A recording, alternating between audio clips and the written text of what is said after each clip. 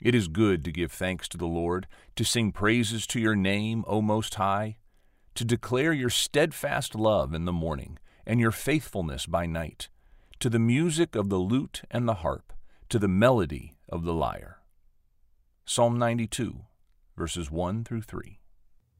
I write, music is a great catalyst for worship. Music lifts the heart as we give thanks to God, as we praise his name for the sweet dew of the morning and for the tranquility we desire for oncoming night. Most of all, music expresses the harmony behind creation itself. And in saying that, I was referencing a wonderful line or two in Job, the 38th chapter, talking about the creation of the world. And God is questioning Job here. Who stretched a measuring line across the universe? On what were its footing set? Or who laid its cornerstone? While the morning stars sang together and all the angels shouted for joy.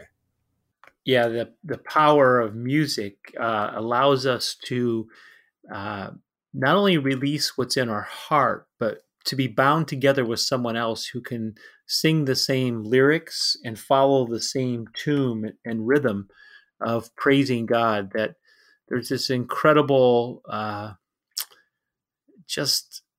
release that happens in that time of praise, that we get to declare the glory of God. The subtitle on my psalm in my Bible is "How Great Are Your Works," and sometimes they're so great for us, we find it hard to put words around those works of the Lord.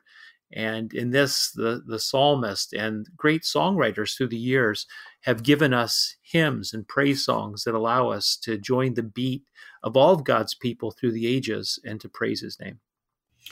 So I think the Bible answers where this comes from, where in Ecclesiastes it says, God put eternity in the hearts of men.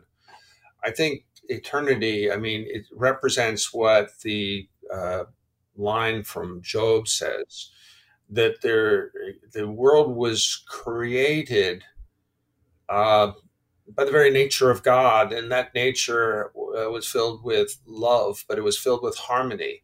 The harmony that it gets expressed even on worldly terms in the graciousness and the beauty and the wonder and the wholeness of God.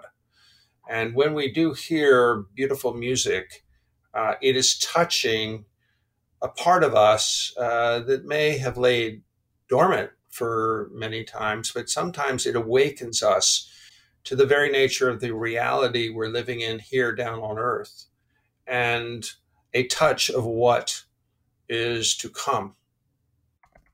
Yeah, because the throne room pictures that we get in heaven are some type of exuberant praise that allows us to join in with all nations, all languages, all tongues, the redeemed who are together around the throne of the Lion of Judah and the one who was slain.